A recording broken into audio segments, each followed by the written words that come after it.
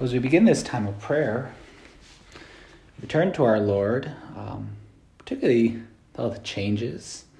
But as we continue to walk along this Via Crucis, this way of the cross, we just stay close to our Lord. And when we started out, who knew where this would end up? I mean, we know ultimately the Via Crucis leads to Calvary, leads to the tomb, and leads eventually to the resurrection. And so as we are walking along this Via Crucis, this way of the cross, every step along the way is a little bit different.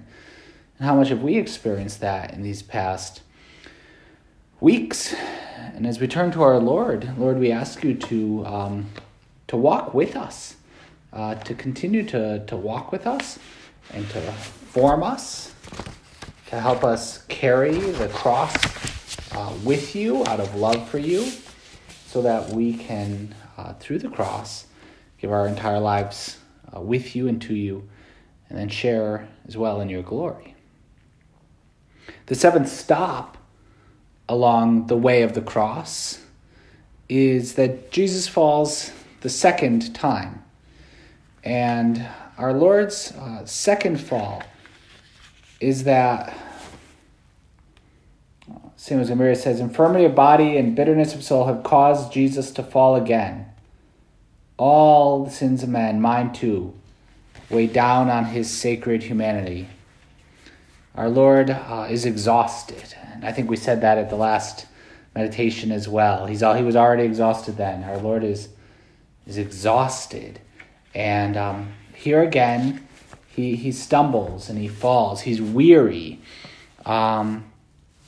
And maybe we're maybe we have a certain weariness right now. Maybe we are tired, but particularly with the current situation, maybe we're already sick of this, and we're ready for this to be over and done, and for life to get back to normal. Maybe we're already exhausted with this whole thing, and that we share in that tiredness and that weariness of the Lord.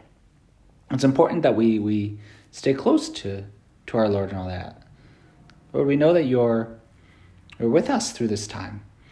And it's not just the physical weariness of a different way of life, of spending more time in the house, of not being able to go out to those normal social things that lift us up. But rather, maybe there's also the psychological and the emotional weariness of being around those same people. Maybe as well wondering like who's sick and who's not, right? You coughed, you sneezed, it's allergy season.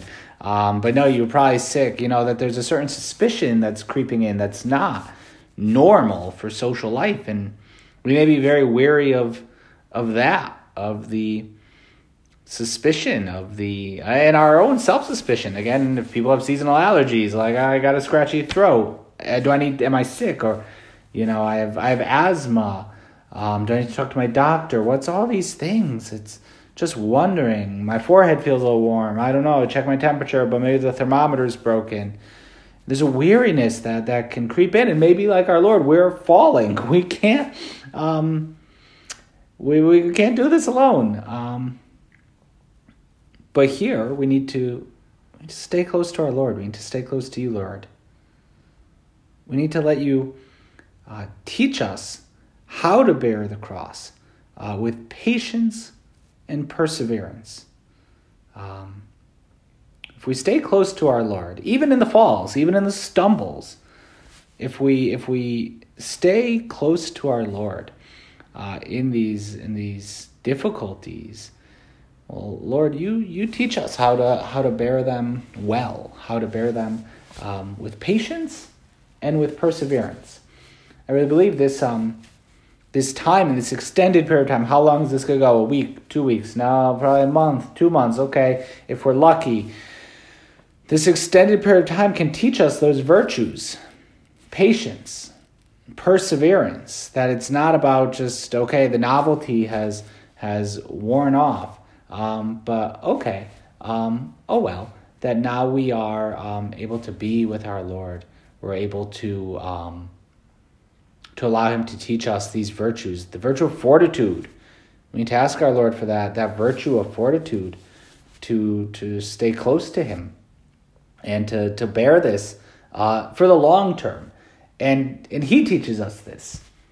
Our Lord says, come to me, all who are weary and heavy burden, I will give you rest.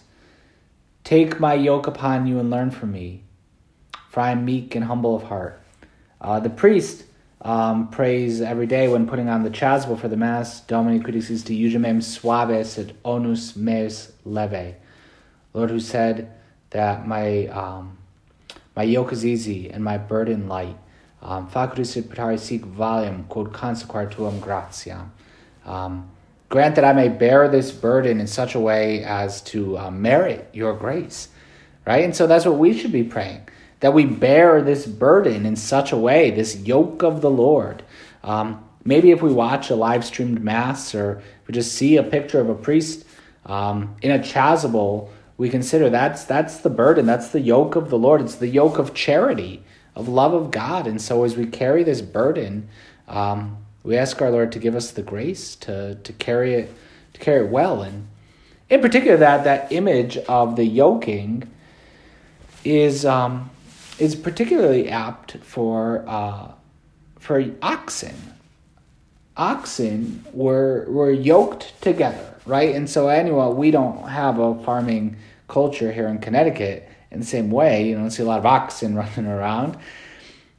So we don't get it, but this idea of the yoke of oxen, right? And it's the harness that was put upon the oxen as they would do the plowing. And he says, take my yoke upon you and learn from me.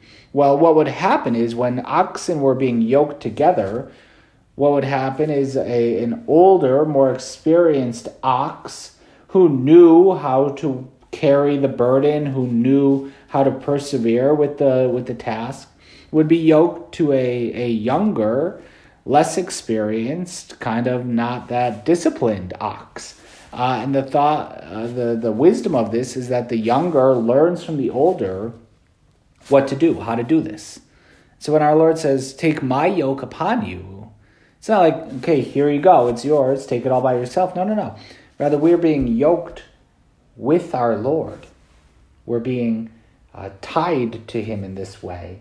And so we definitely ask him to teach us that we're walking side by side with our Lord. Even when we stumble and when we fall, we're walking side by side with our Lord, and he's teaching us, particularly in this time, teaching us patience, perseverance, fortitude. He's teaching us these different virtues, and we need to stay closely yoked with him and trying to go off and do our own thing. No, right there, walk with our Lord. Every step of the way, we just need to walk point by point with our Lord. And we let him give us the strength that even when we fall, we get back up again. St. Josemaria, in a point of meditation upon this station, says, you are discouraged. Why? Is it your sins and miseries? Is it your defeats in time, at times coming one after another? A really big fall which you didn't expect? Be simple. Open your heart. Look, as yet nothing has been lost. You can still go forward, and with more love, with more affection, with more strength, take refuge in your divine filiation. God is your most loving Father. In this lies your security. A haven where you can drop anchor no matter what is happening on the surface of the sea of life. And you will find joy, strength, optimism, victory. We can't allow ourselves to become discouraged in this time. Even if we fall along the way, every day we're trying, but we fail.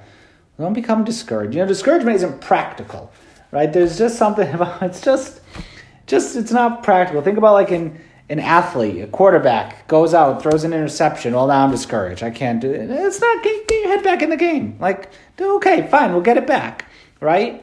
But to be, I'm so terrible, I can't do it. No, just bench me, coach. Like, no, none of that, Rather, just come on, let's go. Let's get back in the game.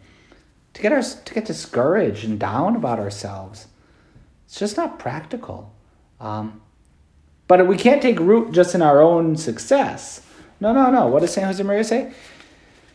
Take refuge in your divine filiation. We are sons and daughters of the Father. God is our Father. I'm a son of the Father. Regardless of what's going on in the world, regardless of what struggles and difficulties and falls I may have, I'm a son of the Father. God looks at me, he calls me his beloved son. No matter stuck inside or stuck wherever, quarantine, that's the source of all joy. That's it, a safe anchor that he says we can drop no matter what's happening on the surface of life. No matter where we are, God's my Father. He loves me. Okay, now we can approach with joy, strength, with optimism. Not superficial. Not like, let me try it. I'm just going to put on a fake smile. No. No, God's my Father. He loves me. What else matters? Here I am. I'm called to be a son of God right here. There's supposed to be a church full of people for this preached meditation. But here we are in the chapel. Okay, doesn't matter. God's my Father. He's the only one I'm ever playing for, right? He's the only one who matters. Just playing for my Heavenly Father. Out of love for him. He's the one for whom we do everything. He loves us. Gives us joy, strength, and optimism. We need to take refuge in that. And then no matter how many times we fall, we don't give in to discouragement. We don't give in to sadness. There's no room for sadness. Rather, we always turn back to the Heavenly Father. In every circumstance, we carry our environment within us. And we are able to sanctify and be holy, be joyful, no matter what circumstances may arise.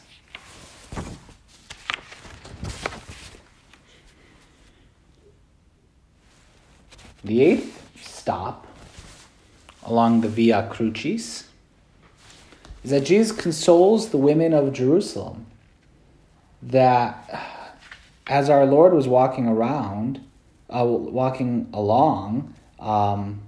the path,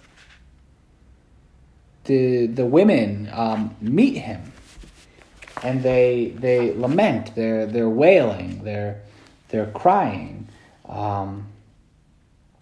because he is being put to death, and he consoles them. And there followed him a great multitude of people and of women who bewailed and lamented him.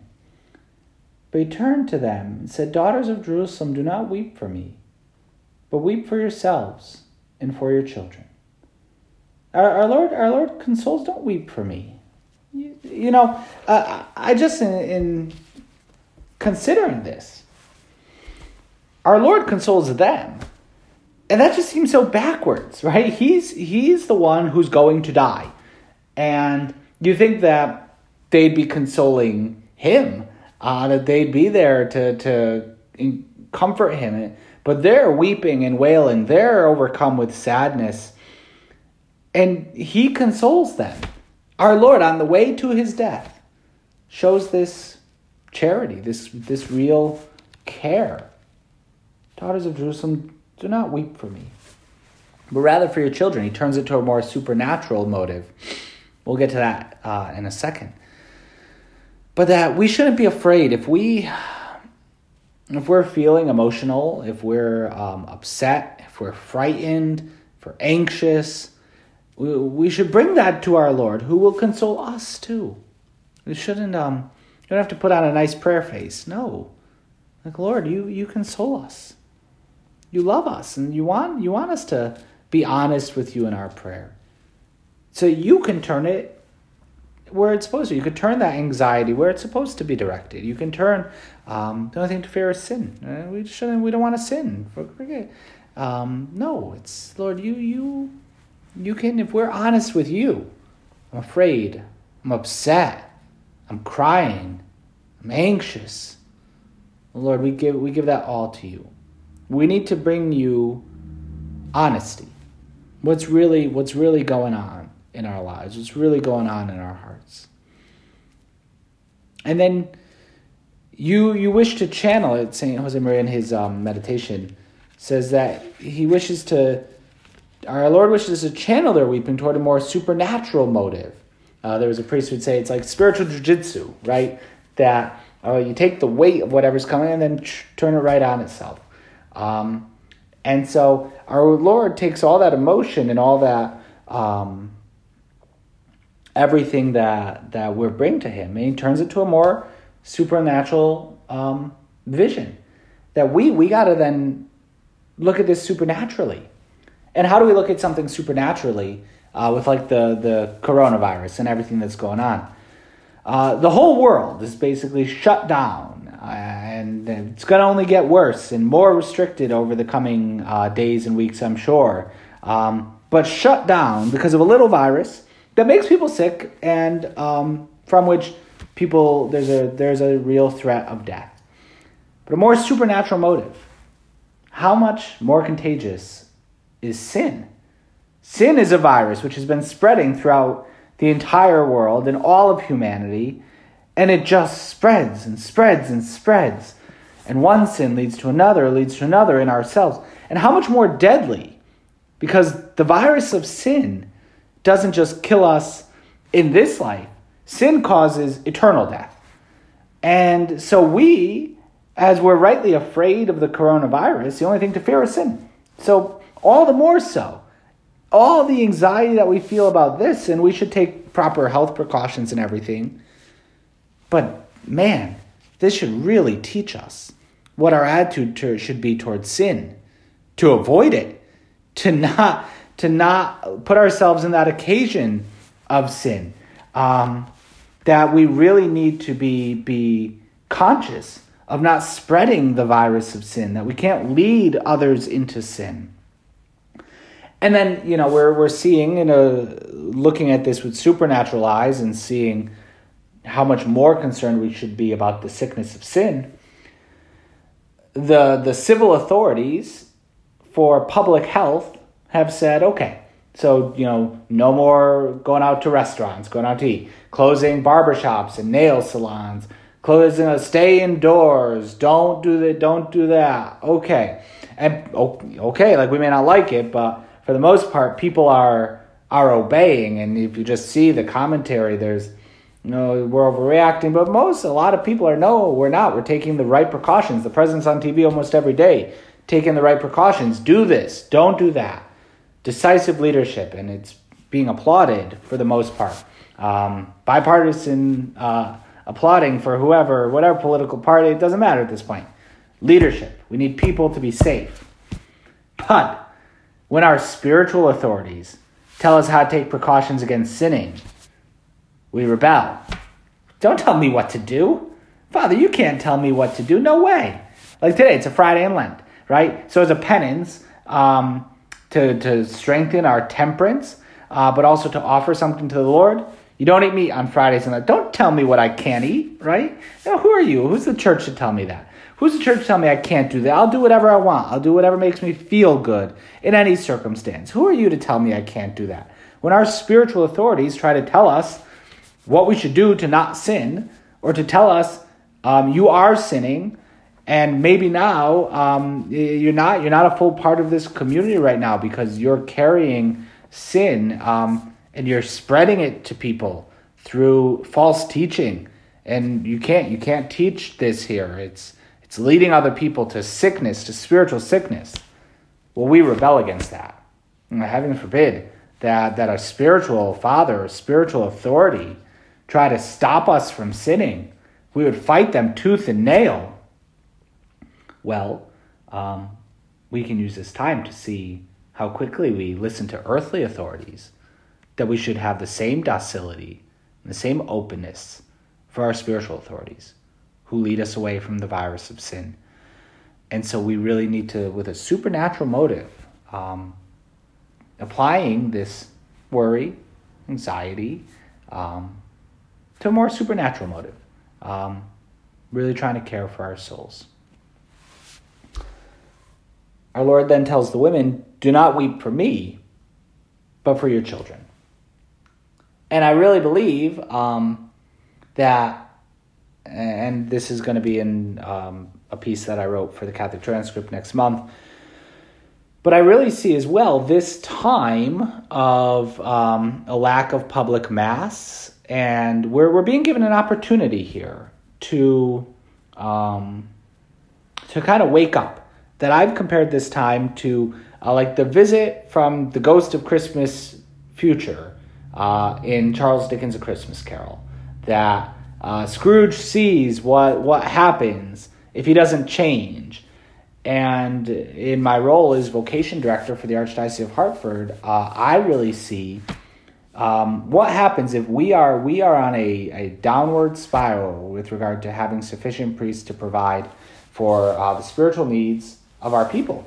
And there's still a culture of discouraging priestly vocation. Someone else's son, someone else's brother, someone else's friend has to become a priest, not mine, right? That we discourage priestly vocations. Well, if we don't change our ways, like Scrooge had to, then what we're living through right now could very well be a reality for the next generation, for our children. That you can't go to Mass on Sunday. You can't go to Stations of the Cross on a Friday night. You can't easily go to confession. That our churches are closed and locked.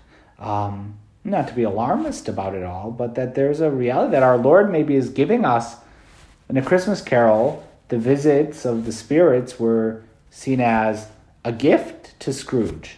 This chance to change now, before, so this doesn't happen. And so we need to change now, before this happens. Young men who are maybe on the fence about whether God is calling them or not need to now. This can't be reality forever. No, we need to be open to the call of the Lord, and each of us in whatever way as well. Beyond just the priestly vocation, we need to take our love for the Mass more seriously. Maybe we've taken it for granted, being able to go to Mass. Okay. Well, in this time then, Jesus consoles the women, but yeah, weep for your children. That this is, what could happen coming up in the future. And so we really need to ask our Lord that this current time does not become reality, the long-term reality, that this current time is a blip, but a wake-up call. It's a dream. And that seeing what this looks like, we got to resolve that we're never, ever going to let it come to this, that we'll continue to take care of our church, that we'll continue to love the Mass, that after this, who can take for advantage? I don't want to go to Sunday Mass. I don't want to go to daily Mass. It's too early. I don't want to get up. Now we're not able to. So maybe this can be a good wake-up call for us to fall back in love with the Mass, to take it seriously. And then a final point in his Way of the Cross meditation, St. Josemaria concludes, the desolate panorama of the countless crimes and iniquities with which we would have committed if he, Jesus, had not strengthened us with the light of his most loving glance. How little a life is for making atonement. How little a life is for making atonement. How we have so little time on earth, relatively, to atone for sin, for the virus of sin, to take our part in the war against the unseen enemy, not of coronavirus, but of sin. And how little a life is, how little time we have to make that atonement, to strive to be the greatest saints we possibly can. The devil said to St. John Vianney, if there were 3 of you, he couldn't exist in all of France, right? John Vianney gave every minute of every day to hearing confessions, to praying, to really being totally dedicated. So how little our life is. What can we do? We only have so much time, so let's give it all to the Lord. We can do so much if we give it all to the Lord. Give ourselves entirely to the Lord. Give him every minute of every day, not a single minute wasted, or not a single minute. Even the time we take for rest, we take for intentional rest, not just wasting time until the next thing, wasting time Let's see how much Netflix. I just saw something that they're like asking Netflix to tone down the amount of streaming they're allowing because it may crash the internet with all these people at home. Like, we should be praying more. We should be reading more. We should be really turning to our Lord a lot more. I was just praying about this yesterday. It's doing all these things. It could be pretty tiring. But just yesterday I had the thought, I don't intend to die well rested, right? Like, that's not how little a life is for making atonement. I don't intend at the end of my life, like, what can you say about Father Casey when he died? Man, he was well rested. Like, there was a guy who was totally rested, and no, like, let's give ourselves overflowingly to the Lord. Let's give ourselves entirely to him every minute of every day. How little a life is for making atonement. We've only got so much. Every second of every minute of every day is a precious gift from the Lord to give back to him in love and atonement for all the atrocities of the virus of sin. We've got to give everything we have. Jesus consoles the women, takes their legitimate anxiety, which they bring to him, and with his total generosity, going to die himself, he takes this time to console them. And he turns their anxieties to the more supernatural motive. And so we ask our Lord today to give us that supernatural look at this whole situation, to give us the desire, the fire in our heart, to give him everything, the resolve to do that. A model for giving everything entirely to the Lord every minute of every day, everything we have, is Our Lady. And so we ask our mother, walking along the Via Crucis with us, to teach us. She gave everything. There's some who, in praying with the story of the widow who gave the 2 mites in the temple, said that's Mary. Like, Jesus was looking at this woman. Why? He noticed her. Why? Maybe that was his mother who was poor, but also gave everything she had. She gave her virginity and her motherhood. She gave love of God and love of neighbor, everything those 2 mites could stand for. She gave everything she had. So we ask our mother to pray for us and to help us give everything, every drop, every minute, every last cent. Give everything we can to our Lord, so that this time can become a time of grace, a time of spiritual growth, carrying the cross with our Lord Jesus.